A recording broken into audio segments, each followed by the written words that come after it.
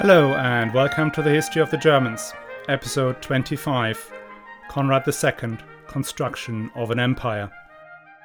Now before we start, I want to just remind you that I've updated the historyofthegermans.com website, and you can find separate pages for the Salians and for Conrad II, with transcripts, some interesting pictures and maps. Take a look, it's worth it. You can also subscribe on the website and I will email you every time a new episode comes out.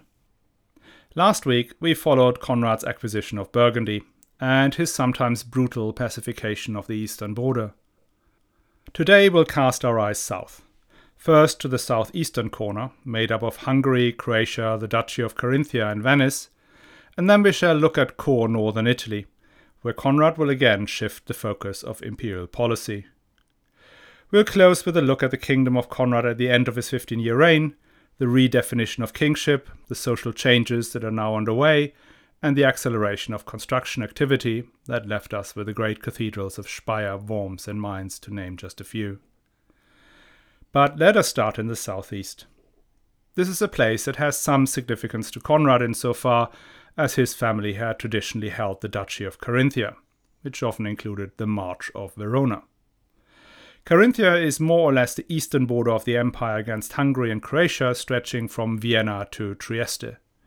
The March of Verona is then the northern Italian bit, stretching from Aquileia to Verona, including the Brenner passes. There's a map on my website where you can see it. The duchy itself had a fairly weak internal structure. In particular, the Babenberger Counts of Austria and the Patriarch of Aquileia were pretty much independent. Equally, the Italian cities in the region began to assert themselves, and then there's Venice, which is a separate case entirely. That may have been the reason the Salian family was never hugely invested in their duchy in the far southeast, so put up little resistance when Henry II took it off them and gave it to a certain Adalbero, member of another aristocratic clan. Even though Carinthia did not matter that much, Conrad still held a grudge against Adalbero, and just waited for his chance to take Carinthia off him. That, however, has to wait. For now, Conrad needs Adalbero to deal with another problem: Hungary. We have not talked much about Hungary these last few episodes, so let me put you back up to speed. By 1030, the King of Hungary was still Saint Stephen, who had taken power in 997 and had been baptized, probably by Saint Adalbert, sometime between 997 and 1000. In 1000, he was crowned king, with a crown sent to him by Pope Sylvester II, the great friend and tutor of Otto III.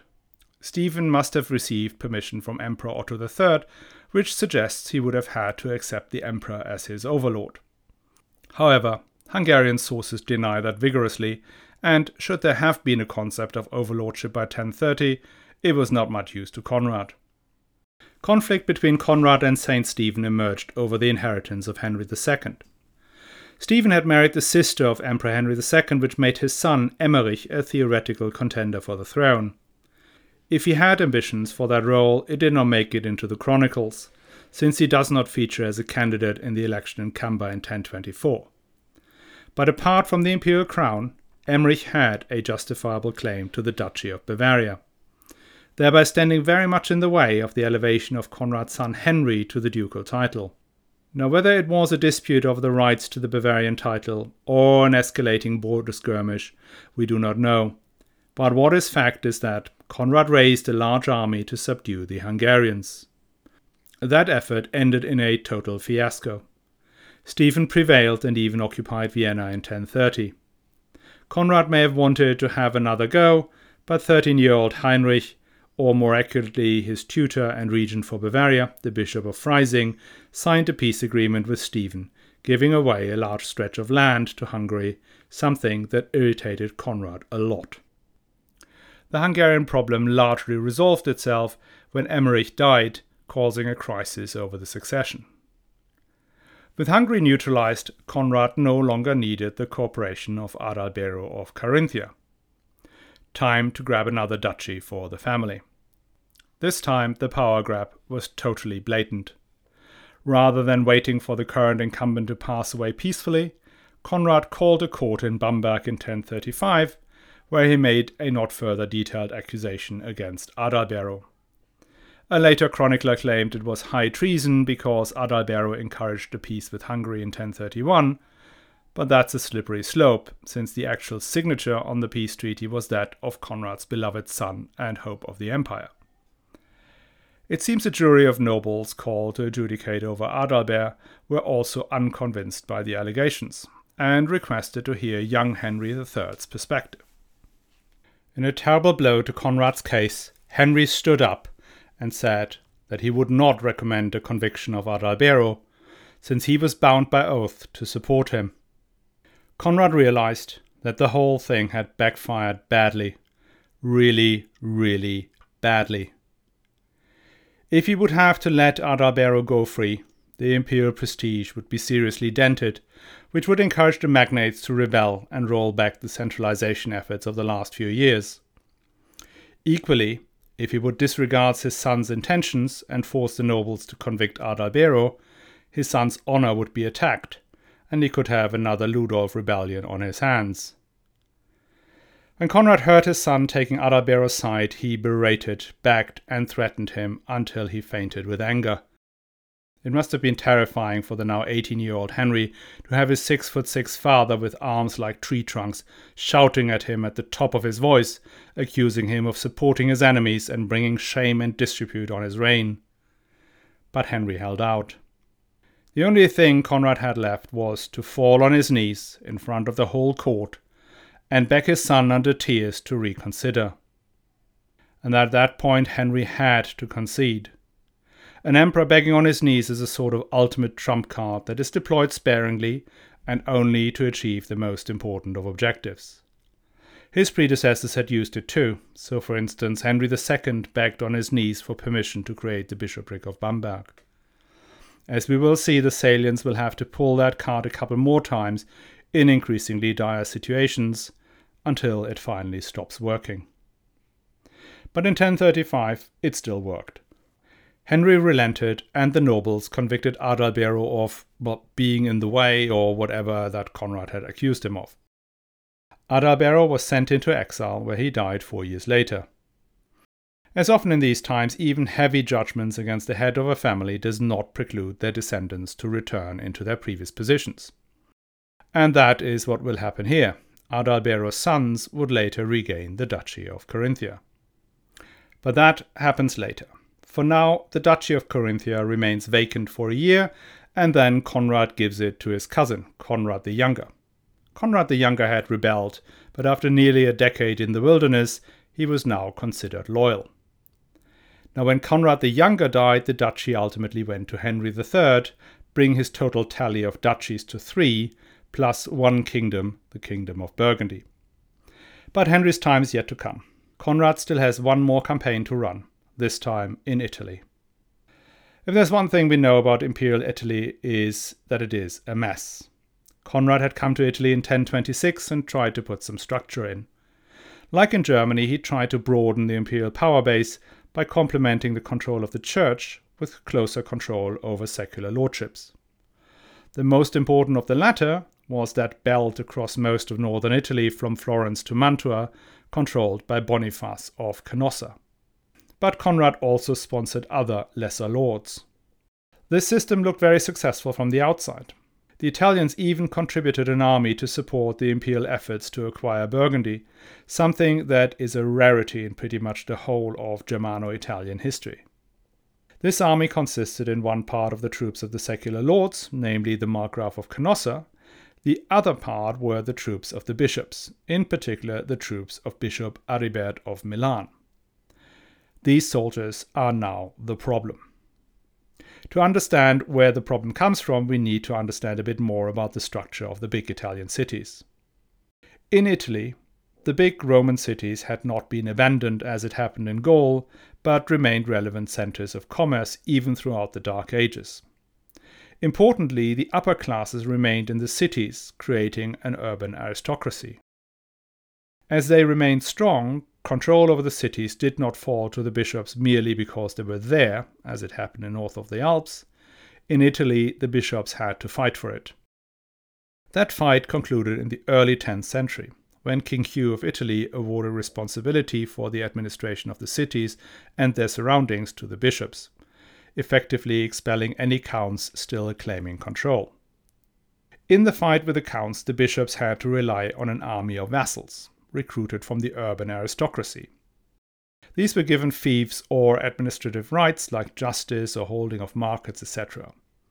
These upper level of the administration became known as the capitani, who would in turn have their own vassals, who provided military or administrative services. These sub-vassals were known as valvassores. The main difference between a capitani and a valvassore was that the former would always be able to pass his position down to his offspring, whilst the humble valvassore would need to be appointed. That meant he could lose his fief. And then below the disunited layer of aristocrats were the urban plebs, who included not just the poor labourers, but also prosperous artisans and rich merchants. The valvassores were unsurprisingly unhappy about that situation. They did all the work but had very little security of inheritance and wealth. And that became very obvious when they came back from their glorious fighting in Burgundy. Hoping to be rewarded for their efforts, they instead found little coming down to them. As the chronicler Arnulf reported, Bishop Aribert came to lord it over all, considering his will, not that of others. When in the summer of 1035 another one of the valvassores had his benefices removed without much justification, the cauldron boiled over. The valvassores picked up their weapons and attacked the capitanei and the bishop in his palace. Aribert managed to escape and mobilize an army from other bishops and magnates who were facing similar problems with their valvassores. The valvassores in Milan also received help, now from their comrades in other northern Italian cities.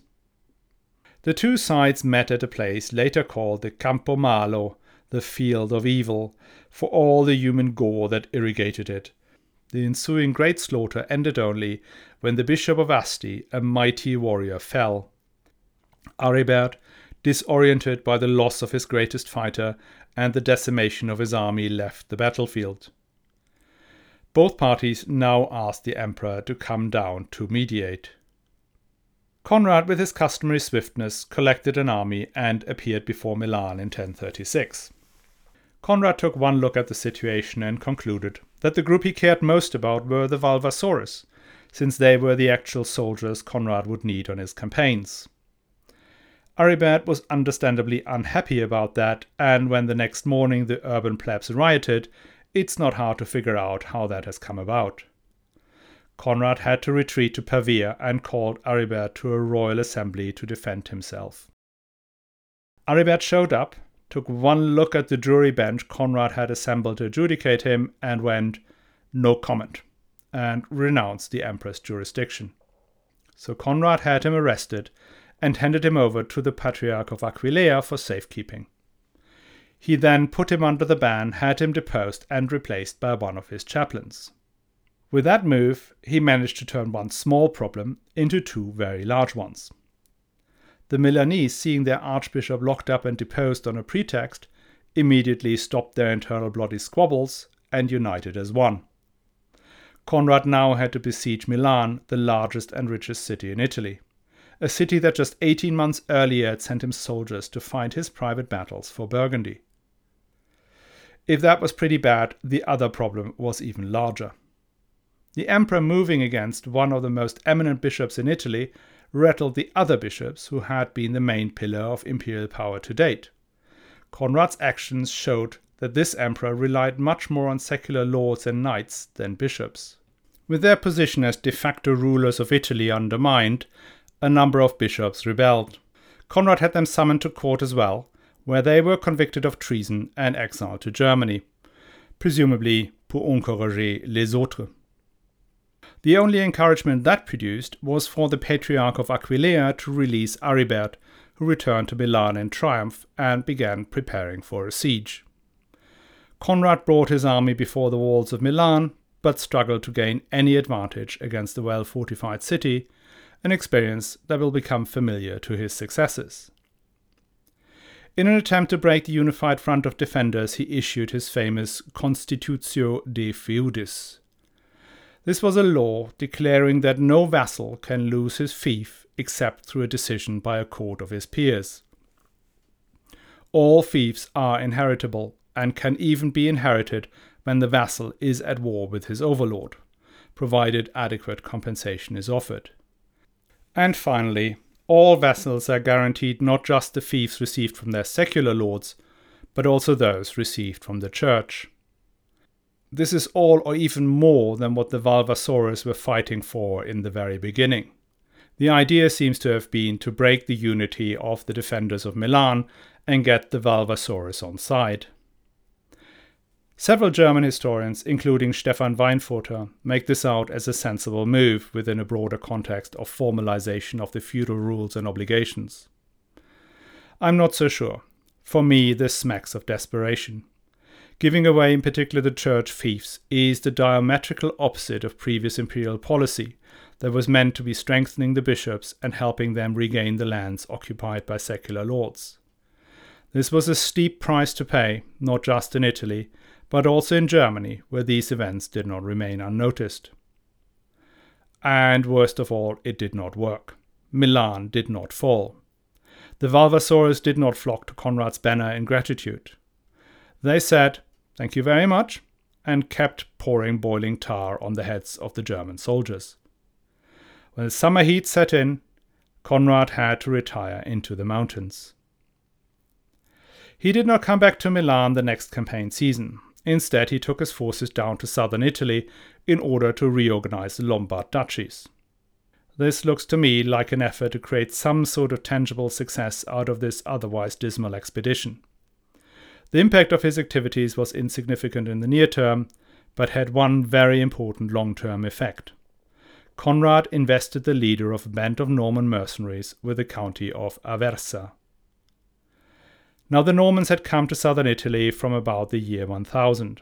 Their journeys tended to be a combination of pilgrimage and mercenary service. Most likely they came in small numbers between 40 and 250 in that first wave, getting involved in the endless fighting between the Byzantines, the Lombard dukes, and the Emir of Sicily. They would play each of these players against the other until 40 years later they will have conquered both southern Italy and Sicily, becoming the key power brokers for the papacy. I am pretty sure I will do a whole episode on Normans in Sicily and the 6 sons of Tancred of Hauteville, because it is an amazing story. But not yet. Conrad, having organized in inverted commas southern Italy, returned home. He had left it too late, and the army had to march through the heat of summer and, more importantly, through the malaria-infested plains north and south of Rome. Disease struck that killed many, amongst them Gunhilda, the daughter of King Canute, who had married the heir to the throne, Henry. Conrad arrives home at the end of 1038. He orders his Italian vassals to besiege Milan the next spring, even if he would not be there to lead them. He celebrated Pentecost 1039 in Utrecht, where he experienced great pain in the intestines, lies down in bed, and dies a few days later. Despite his last unsuccessful Italian expedition, Conrad had left a well-ordered kingdom to his son and heir, Henry III. Henry III had already been crowned king in 1028 and was Duke of Bavaria, Swabia, and Carinthia, as well as King of Burgundy. No ruler had yet held such a formidable personal position upon ascension of the throne. And the kingdom was booming. The economy benefited from more efficient agriculture, improving climate, and the opening up of trade routes from Italy to England, Poland, Scandinavia, and Russia, countries that having long been on the periphery or simply inaccessible. And society changed. Whether that was for good or ill is subject to debate, as is the scale of the change. But that there was significant change, I think, is undeniable. On the one hand, the creation of the ministeriales created opportunities for serfs to become lords. But on the other hand, lords, both secular and spiritual, became more sophisticated in managing their estates, inventing new obligations their serfs were to deliver. The peasants tried to halt this expansion and sometimes even managed to gain the king's ear. So for instance, in 1035, Conrad issued a charter where the abbot of Limburg had to list explicitly all the obligation he expects his unfree peasants to provide, so as to make sure no future abbot requests more than is his due. In principle, peasants were not able to leave their lord's land, but then the rapid development of city population suggests that at least some made it out. Cities not just in Italy, but also in Germany were expanding at a rapid pace, some growing fivefold in the span of 100 years. Conrad was the first ruler who systematically fostered commercial activity by granting rights to markets, coinage, building of bridges, and awarding of freedoms. Building techniques improved and the first multi-story buildings are emerging. Wooden city fortifications are being gradually replaced by stone walls. And the legal position of city dwellers improves. Conrad issued a charter for the city of Speyer, where the children of unfree peoples could become partially free when they lived in the city. The leadership of the city lay in the hands of the bishops ministeriales, themselves also unfree. In the largest of the cities, like Cologne and Regensburg, early forms of communal government were created.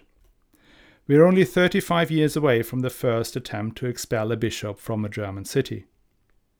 It is not just the cities where private building activity goes into overdrive. The 11th century is the time when castles spring up all over the place. These are the seats of the aristocrats on the one hand, but also those of the ministeriales, who were given a fief to pay for their service. The greatest buildings of the time are the churches, though. The activity already started with Henry II's grandiose plans for Bamberg and his friend Meinwerk's privately funded building program for Paderborn. But under Conrad and his successors, this is going into overdrive. The cathedrals of Strasbourg, Mainz, Worms, Würzburg, Eichstätt, Hildesheim, and Hamburg, to name a few, were completely rebuilt. This renovation drive is the reason we have so few Carolingian churches left in Europe. And in these episcopal cities, the activity is not limited to the cathedral. Whole cities are remodeled in the form of the cross, like Utrecht, Minden, and Trier, with secondary churches and abbeys punctuating the endpoints. In Cologne, Constance, and Eichstätt, the bishops are attempting to replicate the topography and the holy sites of Rome. Bishops also build sumptuous palaces that are needed to host the emperor. In the 11th century, the emperors would stay more and more in the bishops' palaces rather than in their own palaces or Pfalzen, whilst they were perennially travelling across the realm. Some cities turned gradually into sacred landscapes like the temple cities of ancient Egypt. There was such an attention to detail that, say, Meinwerk would send one of his abbots to Jerusalem to take exact measurements of the Church of the Holy Sepulchre to rebuild it in rainy Paderborn. So who built all this? The villeins, who else? There are stories of bishops driving their peasants to complete exhaustion, neglecting the sowing of crops leading to famine the next year. Bishop Benno of Osnabrück was known for beating up his peasants if they refused to work. I wasn't sure about that comparison to ancient Egypt before, but now it sounds quite plausible, doesn't it? The crowning glory of the Salian construction frenzy is undoubtedly the Cathedral of Speyer. Speyer is a modest city of 50,000 inhabitants on the left bank of the Rhine south of Frankfurt, roughly on the level of Heidelberg. It is part of the heartland of the Salian family possessions near Worms. Though it had a bishop since 346 AD, at the time of Conrad's accession to the throne, it was a poor bishopric. Its church is old and decrepit. It was on the verge of ceasing to be a bishopric at all, and it's also tiny with maybe 500 inhabitants. Conrad, who had seen the splendor his predecessor had lavished on Bamberg, wanted a similar monument to his reign. And Speyer had the great advantage of already being a bishopric, even if it wasn't a very prestigious one. That would save him the hassle of begging his bishops for permission to create a bishopric from scratch. So right from the get-go, Conrad grants Speyer privileges and support. However, other than Bamberg, the bishop himself gets only modest help. All the resources are going into the construction of that enormous church. Even the layout of the city differs from the sacred landscapes actual bishops are building. All roads are aligned to the main facade of the church, a bit like the absolute rulers in the 18th century designed their cities with streets radiating away from their palace. Equally, the design differs considerably from Henry II's dome in Bamberg or Charlemagne's imperial chapel in Aachen. These were buildings to be entered from the sides, with all 4, or in Aachen's case 8 sides of similar length. They were places for people to congregate and worship together. Speyer is different. It is clearly aligned from west to east. When it will be finished, the main nave will be 134 meters long and 33 meters high, drawing the eye to the elevated eastern choir. In Conrad's design concept, that choir would sit on top of a crypt, whose entrance would be open out to the main nave. So the first thing a visitor would see as his eyes are drawn to the eastern end of the church would be the entrance to the crypt. And that is where the funeral monument of Conrad was to go. It's actually still there, though the crypt has now disappeared under the floor of the cathedral. When Speyer Cathedral was finished in 1101, it was, together with the Abbey Church of Cluny, the largest building in Europe. It still stands today, despite some ill-fated restorations and re-Romanizations in the mid-20th century, but even then, you can sense the immense scale of Salian ambition. And Salian ambition is what we will hear more about as we go through the next episodes. Next week, we will look at the reign of Henry III, the son of Conrad. In many ways, he's the opposite of his father. He's a well-educated, well-read man, and he will turbocharge the program of church reform emanating from Cluny. But like Conrad, he will expand the power of the monarch, never yielding ground to foreign or domestic adversaries. Let's see how he can manage the resulting tensions with his magnates. I hope you're going to join us again next week.